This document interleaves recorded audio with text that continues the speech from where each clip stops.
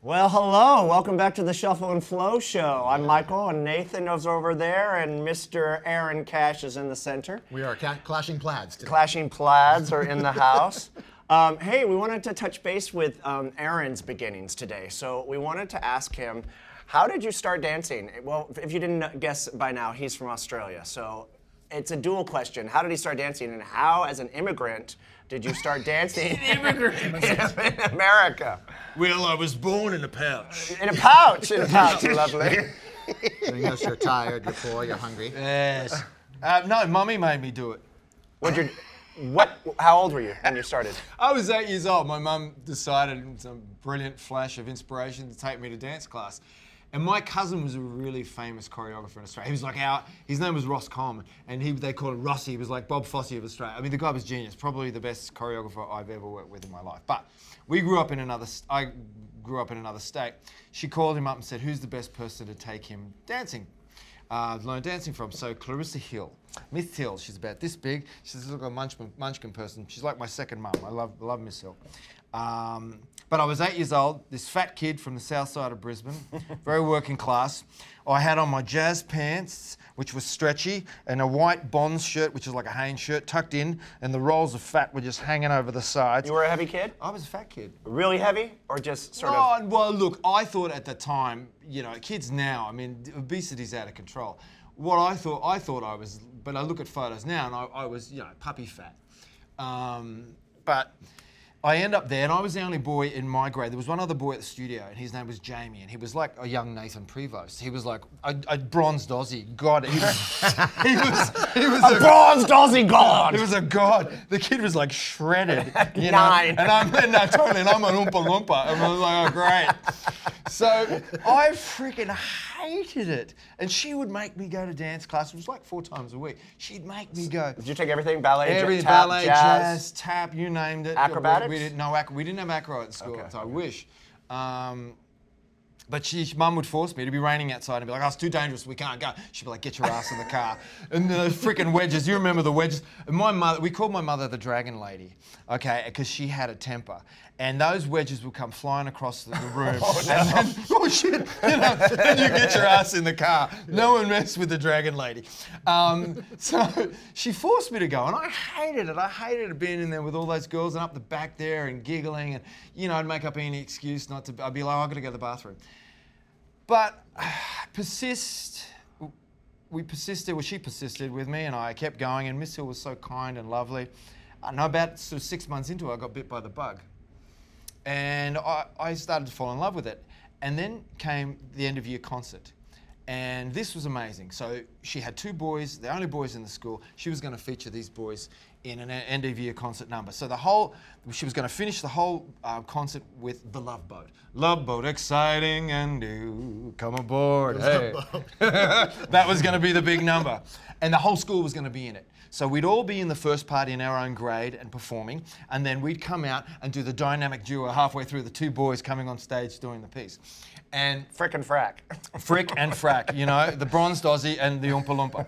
And I was, her genius costume was like, oh, I can just see it now, boys. It's going to be great. So, I can see the colours. We'll have buttercup yellow and electric blue, and we'll put you in electric blue Speedos. I'm a fat kid. And electric blue Speedos. I'm like, what? I was mortified. I was like, but you didn't get yellow. Oh, well, no, yes. No, that's what we wore on top.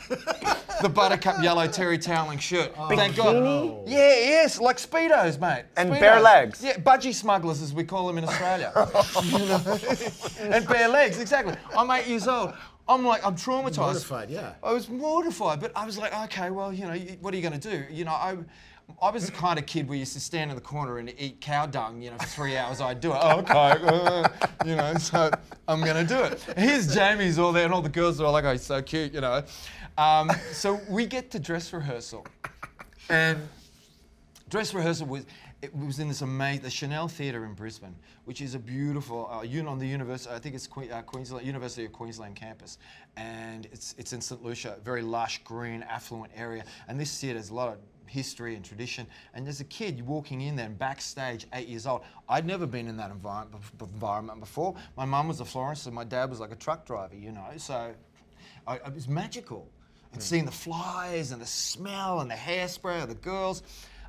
So we have dress rehearsal and she's on stage and we're in our costumes and she's with the boombox playing the music like this, and we do the first part with our groups and then we come off and I'm getting ready to make the next entrance with Jamie for the boys duo, and she says before we get out, boys, take your shirts off. This is while the numbers, and like everything's going on. I'm shitting myself. I'm like, what? So I'm like, okay. And you know, when you're in the moment and you have no choice, and you're just like, oh, bugger it, you know, and you just take the thing off and go, okay, and then it's time to go on stage. And as soon as I stepped foot on stage, it was like everything was like slow. It hit me, the lights hit me, the hairspray, the girls. It was like slow-mo. It was like, Totally. the fat's going blah, blah, blah, blah, blah, blah. Super slow-mo. Super slow-mo. And I was on fire. It was just like, I couldn't hit it. You know what it's like when you dance and you can't do it hard enough? It hit me at that moment. It was a defining moment. I've got a mate, Mike Murray, who always says there's this moment when God speaks. And it was at that moment, at 8 years old, God spoke. And I heard this little voice inside of my head saying, you're going to be doing this for the rest of your life. And it was like, And she stopped the music halfway through the piece. She stopped, stop, boys, stop. She said, Aaron, go back and do that again. I was like, I thought I was in trouble. I thought, oh God, what have I done now? She said, no, not you, Jamie, just Aaron, like this. And the whole school's there watching this, and I was like, she played the music, and I went out, and I was shitting myself, and I went out, and I do it again. Full out. And it was the same thing. I couldn't bite into it hard enough. And the choreo was so naff. I mean, it was like, you know, it was cheese down. It was so cheesy. But you were in it. No, totally. And I was in it, and I finished the piece, and she stopped, and she said, every single one of you, this is how you do it. This is how it has to be done. You have to take a page out of his book. Awesome. And it was like 8 years old to have that. I was like, and it was such a defining, it was a watershed moment in my life. And I really have been doing it I have been. I'm still scarred, you know, I hate taking my shirt off. Still scarred when it comes to that. But that was when I fell in love and I knew that I'd be dancing for the rest of my life. Did your physical appearance hinder you moving forward, or did the weight come off naturally, or did you have to work it off? The weight came off naturally, and I was one of those kids that was pretty athletic. I mean, I played cricket and I played rugby up until I was 15, along with the dancing, and I played 2 codes of rugby. I mean, my mum and dad were amazing when I think about it. They were taxi service, and they ran us all over Brisbane. You know, shout out to all the parents, taxis. Major. And the support, and my dad, my other memories too of my dad. My dad died about a year ago, and he was, you know, he liked to drink, but Dad would be waiting there till like 10:30, 11 o'clock at night to take me home. He'd worked a full day. He would get up at 2 in the morning to go work at the flower markets, and we'd sell flowers there. Finish work at about 6:37, and then he'd have to go around different places they sell their product and check on them and blah blah blah. But then he would end up inevitably at the pub placing bets, and then he'd swing by and he'd wait for me, listening to the races on the radio, probably consuming about another 3 6-packs, and then there was and he'd place his bets with the SP bookie. There was a phone booth right across from the church hall where we grew up, where we were dancing. So, you know, I'd be in there dancing away, and I think he loved it because he didn't have to deal with my mother. And he'd just be having his beer, punting on the horses, going over, making his bets, and then we'd drive home. And he would be full as a family party. I mean, he would be pissed as a mute, and no seatbelts. Yeah. You know, I'm like, oh my God. Now I think about it, I'm like, holy cow. Yep. The scary thing is, you know, there's probably still people out there doing that. And he did that up. He would drink and drive. They finally got him, I think, in '84. But all those years now, I think, oh my God, it was crazy. It was. But he was so supportive, and so was my mum. They were amazing. And when I was 15, I said I want to move to Sydney because my cousin had a performing arts school there, and I'd done a summer school with him. Then I auditioned for the scholarship program, and I got accepted. And I was acting, singing, and dancing. And at 15? At 15, yeah. Coming up to 15 and you were still in your local school, did you have schoolmate problems that when they found out you were dancing? For the longest time, I was so deathly scared that anyone would find out that I danced. And of course, inevitably, you go to school with a girl whose brother goes to the same school, and then they find out. And then up until I was about 12, 13, I thought my name was Poof the Bloody Dancer, you know, because there's the Poof the Bloody Dancer, he does dancing, you know. But I was also a big kid, so most of the guys that would do that, they would be playing football with me as well, and so you get a little bit of payback on the football field. But it was still humiliating. One day, when I was about 13 or 14, I was going to Catholic school, and a couple of the boys went through my bags, and they were running around the quadrangle at lunchtime with my dance belt and another one with a pair of tights on my head. And I was thought to myself, if you knew where that's been, you wouldn't have it on your head. Joke's on you, mate. Totally. Definitely not a hat. Bloody idiot. That's not a hat. But then you know what it's like with dance. You're so young. I think it's a short career, finite career. You need to move fast on it. And at 15, I had a choice to either go to the Australian Ballet School or the Queensland Ballet Company had a school, Queensland Dance School of Excellence. I went there for about 6 months. I hated it because it was just ballet. That's all it was. Too regimented. I mean, I was bad. I'd get stoned. I'd be in class, stoned off my face. And, I mean, the girls were lovely. I still got a couple of friends from there.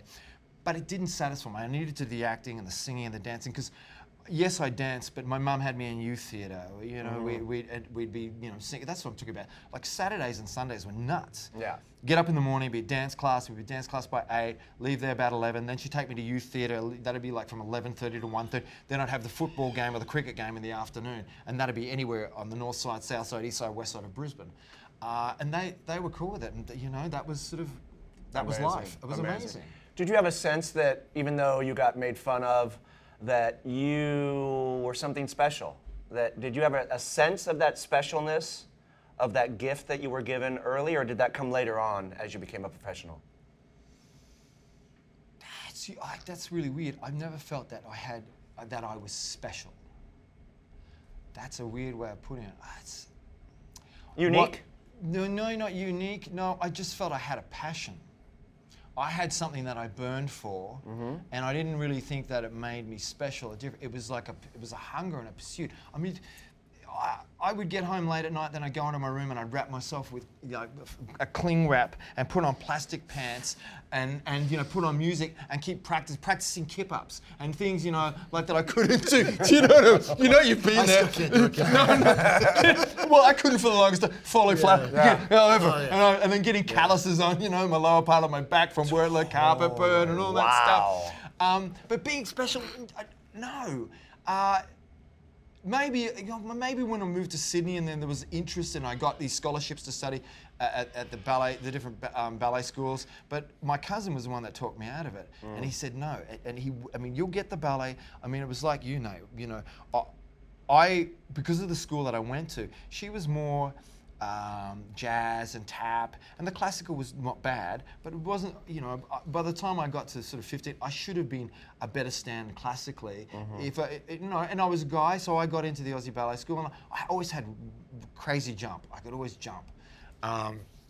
So that always worked on my side, but my cousin was like, no. You are going to be so bored if you just do ballet. You need to be versatile in this career. You have more strings to your bow. So you come, you'll do acting, singing, you'll get all forms of dance. And I did that for 2 years and I had a scholarship with him. And that was the best training that I ever had because it was amazing moving to Sydney and being by myself. Did you live with him? I did for a short amount, and his lover. It was like Torch Song Trilogy. And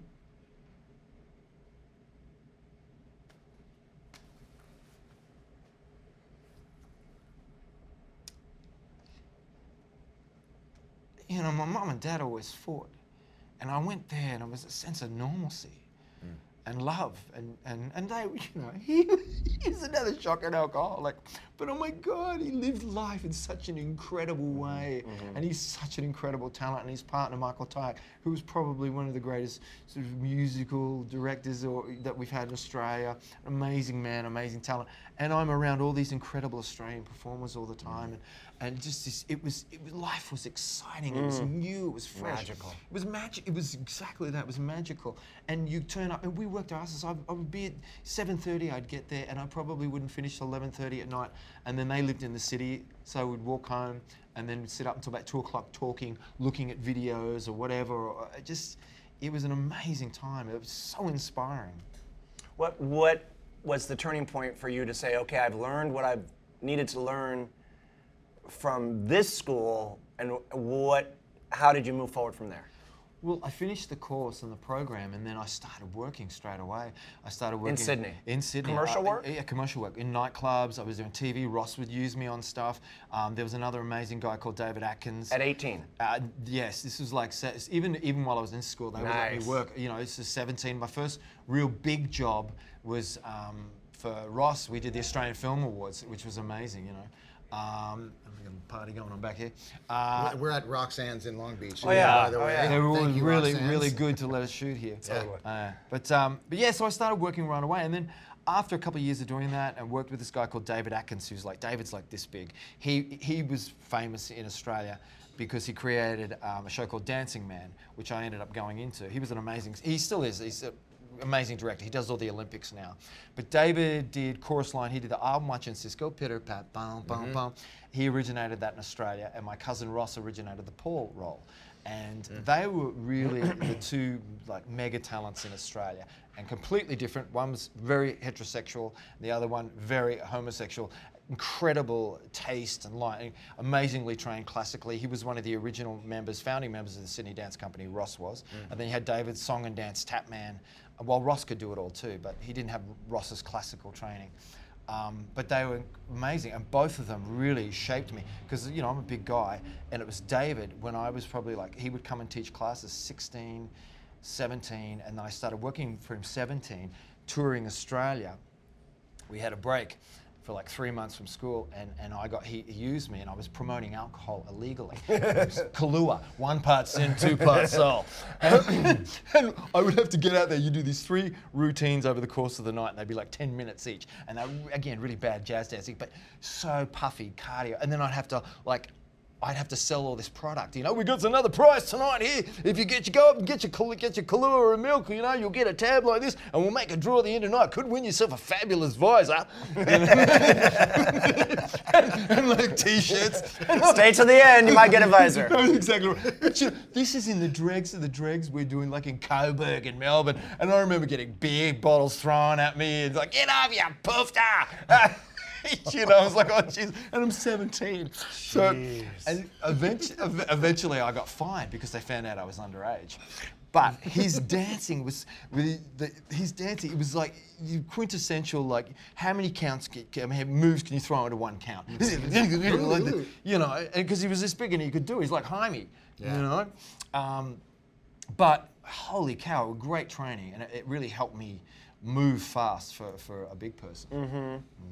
And you did that until, did you leave for America? 19, so I get to 19, and then this is something I'm not really proud of, but I was working with this woman called Jackie Love, and I was her boy dancer. She was a fabulous cabaret singer in Australia, and she always had 1 male dancer. I had done this massive spectacular that Ross choreographed. It was the 1988 bicentennial performance, and it was televised and had like Peter Allen, John English, all these great Australians, and Ross choreographed it. To this day, it holds up. It's so well done.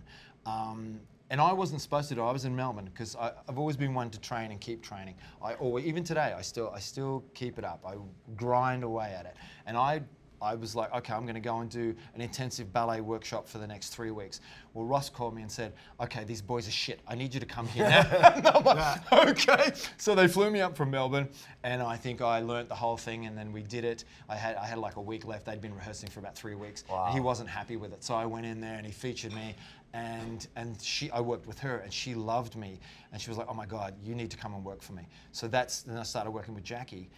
And then about 3 months later, she said, we're going to the States. We're going to Lexington, Kentucky. And I was like, and all I'd ever dreamed of, because honestly, I'd seen videos like Nasty and you know, or, you know, I want to dance with somebody. And I was like, that's how I want to dance with those guys. That's the type of dancing I want to do. Because Australia, I felt I'd plateaued. You know, you've got guys doing 5 pirouettes there, but you go to America, you see guys doing 15 pirouettes, and you're like, oh my God. Yeah. You know, mind you, I've never been able to do 5 pirouettes, but still, it's something to aim for. It's a challenge, yeah, absolutely. So that I was like, that's it, that's the sign. I'm going to go to America. So I planned, and then I was bad. I told them, I gave them 2 weeks notice before we left, and I said, I'm not coming back. And they had other guys that could replace me, but I didn't do it in a really, I should have maybe given them either more notice or come back and then use the money that I paid to go back again. But I was young and I was stupid, and I really regret that. That was a bad choice, and you know, I apologized to Jackie years later. But they also did some shitty things to me. Once we were performing at Keenlands in Lexington, Kentucky. That's the first place I came to, and we've been there. We performed there doing a music video years later. Montgomery. Exactly. Hey, little baby, won't you give me a sign? I'll do anything, make a man on mine. No way. Call. No way. Keith Young choreography. I've used that right. song. So No way. It's a great song. That's crazy. Okay, Yeah. good. So anyway, so we end up in Lexington, Kentucky, and we perform. And her management, who was Jim Brooks, he was not a particularly nice man. They took my passport and they took my ticket from me, and they said, "Well, you're not going anywhere." And so they made me buy back my passport and my ticket, but they only gave me my ticket back to Los Angeles. They kept the ticket for portion to Australia and said, "You can't have that." So I made maybe like $400 on the job. And they took that so I could get my passport and my ticket to Los Angeles. So you're flat broke. So, but I had maybe $300 to my name. That was it. And I turn up in LA not knowing anyone. And as soon as so You're not good at making friends, so. no, I'm terrible. I'm terrible at making friends. So I get to Hollywood Boulevard. Orange was like this little motel there, and I'm staying with one of the Australian, the trumpet player, Paul Panicki, who's another incredible artist. He was getting a trumpet from SRI, a new one. So he said, "Look, I'm going to be in Hollywood for like a week. Stay with me." Oh, that's okay, cool. So I stay with him. Incredible. And I turn the TV on, and the first thing that comes on, we get into LA, we're tired, we've been traveling. I turn it, Star Search comes on. And the first thing I see is King Boys Club. Nathan Prevost, Bubba Carr, Bill Bowl, Eric Ellis. Yeah. And I went like, what the is that? Feel the heat. Your body to the beat.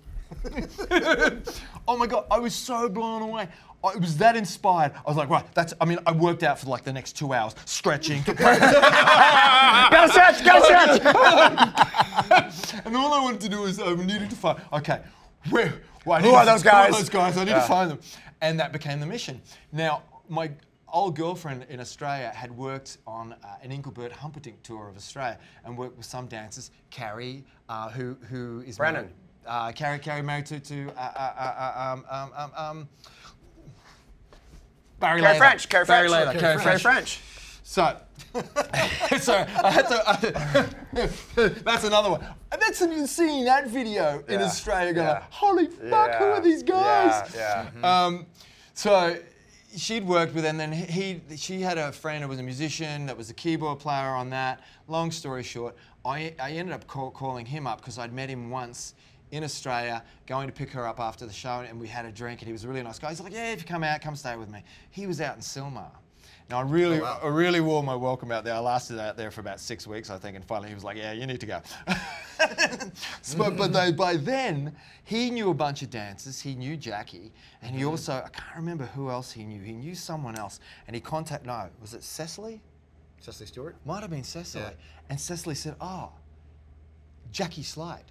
That's where you got to go to Morelandis, to Joe Tremaine. So one day, out of the he was so gracious. He was such a great guy. He takes me to the studio, and I'm there, and we find out what time class is. I take class. He goes and runs some errands, and I fall in love. And there's the likes of Michael Chambers, Nathan Prevost, Bubba Carr. There, Dave Carter was there. I remember that flaming red hair. Yeah, and the. What do you call that? A bandana? Bandana. In his back pocket every day? Yeah, exactly. And Billy Bowl. My Bill Bowl. I miss dancing with Bill. He was such a great dancer. So clean and turn like no one. Yeah, no, absolutely. Beautiful. Yeah. And it's like you've arrived at the promised land. This is what I want. And And so I started taking classes, eventually became friends with Dave and Dan Stoner. And they're like, well, move into us. So I slept. Dave rented, I think he rented the couch for like $100 a month. I rented the carpet in front of the couch for like $50 a month. And then I ate everybody's food because I had no money. Oh my god. But we were in heaven. All we would do is dance all Dan day. Stoner. Dan Stoner and Dave Carter. I mean, Dave was so generous with me. Yeah. You know, he was amazing. man. He's a good man. And yeah, we would do hours and hours of dance. And then, you know, you'd finish afterwards, you'd talk until all hours of the morning. There was a 7-Eleven and there was a medium strip. So we'd go and get a big gulp and these cookies and we'd sit in this medium strip and dream about, oh, if I could get a tour, what would this person and that? I mean, it was like freaking crazy. Meanwhile, it was probably like just the next week when you booked Cher, probably, right? Well, a couple years. that A day was, later. yeah, no, well, not quite, because I didn't want to go on audition for anything. I took 10 months of just studying. That's what I wanted to do. Yeah. And then I ran out, and then my visa ran out. I had to go back home. And by that stage, I'd had a girlfriend, Shannon Maloney, another Right, another incredible dancer. Wow.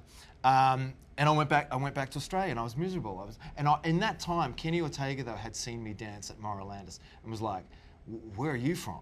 Like this. So, and then It's not obvious. totally. And then and then he said, "Oh, I've got this thing upstairs I'm auditioning for. Come and dance for us." So I went up and danced, and then he's like, "Look, you're freaking great. You should start. I've got some stuff coming up. You want to work with me?" I'm like, "Yeah, absolutely." So then he started using me as an assistant. So I went to Miami with him, and went to Chicago, we did all this stuff. But then my visa ran out. And I'm like, okay, I've got to go. So I left and I took off and I didn't really say anything to anyone. Back in Sydney for about a month, no money, broke, miserable. I was dressing on 42nd Street just to make enough money to save to come back. And I'm dressing all these dancers and who were all snooty and thought none of them had done what I'd done. And I'm there. It was very humbling and I guess I needed that. And then at night time I go and dance at this club at the Hilton called Juliana's, to make more money as well. So do a nightclub, because that was big then, the nightclub show, dances. I mean, that was a great way to make extra cash. You did the same with Chippendales, both you guys, you know how it is. Yeah, Chippendales. And a great way to keep your craft up. So I'm there back in a month, I'm staying with a friend, Raquel, and one day out of the blue, Kenny calls. He's like, well, what are you doing? He's like, how'd you get your number? And he's like, oh, your old roommate in Bluffside, I think it was Dan Stoner, gave us your number. And he's like, oh, what are you doing in Australia? I said, oh, my visa ran out, blah, blah, blah. He's like, well, when are you coming back? And I didn't know because I didn't have enough money yet to buy a ticket. I said, oh, I'm not sure, And he's like, oh, that's a pity because look, I've got Cher's tours coming up and I've told her all about you and you'd be perfect for it. She hasn't toured in 10 years, making a big comeback. It's going to be a really, really big show. I was like, oh, geez, I'd love to be there, but he's like, well, this was Wednesday in Australia, Tuesday in America, because Australia's a day ahead. The audition was going to be on Thursday. And I said, oh, look, I've got commitments, I'm dressing, I just couldn't let these people down. Because also I felt bad after the Jackie Love incident where I left her in America. So I felt guilty. Because you have a conscience. Yeah, apparently. So I get off the phone and Raquel, my roommate at the time, she said, what are you, fucking nuts? She said, you call him back and say, hey, do you have the job or not? So I called him straight back. I said, look, Kenny, do I have the job? He's like, no, look, as far as I'm concerned, you do, but she has final say on everybody. So you have to be there at the audition. So I was like, okay. So he said, look, if you're there, you've got a very, very good chance of getting this. I'm like, damn, okay, thanks, Kenny. So I hang up and I called my mum and I lied to my mum. I said, look, I told her, oh, your chef's club, that Kenny, who I've been working with, they want me for the show, but I got to fly myself back there, And she's like, oh. So her boyfriend, Dudley, God rest his soul, he was tighter than a snake's bunghole, but he was also a good dude, and he lent me the money. And this is in the day now, so this was Wednesday. So he's like, yeah, I'll lend you the money. I'll wire the money into you, put it in your bank account, and you can go draw it out. So it was Wednesday, which used to be matinee show, 2-show day. All the blue rinsers come in the, So I go in, and I'm thinking, oh God, what am I going to tell these guys? I have to leave the show now, and they've just, I've just been here. They've given me this job. They've been very gracious. So I tell Crystal, who's this gorgeous sort of head of wardrobe, big in musical theatres in Australia, and I say, Chris, I told him the story with Cher, and of course, it's all the queens, because I love Cher. Oh my God, you've got to do it. This is amazing. Don't worry about the fucking dressing. I'll get someone to come in and they can cover you. Nice. Like this. So I did my show, and then in between the two shows, I taught one of the dancers, Chris Horsey, another incredible Australian dancer. I taught him my nightclub show. So he learnt that, and then I did I did the dressing show in the nighttime show for 42nd Street, and I taught the replacement dresser. Wow. Went to the nightclub after that, did my nightclub show, went home, packed my bags, got up early in the morning. This is the day before internet, so you couldn't buy a ticket online. I had to go into the travel agent.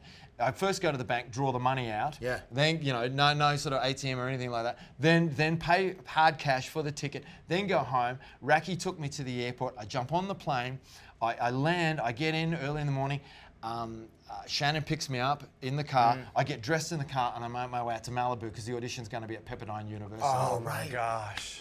And I get there and there's like 300 people there. It's like nuts. It's packed.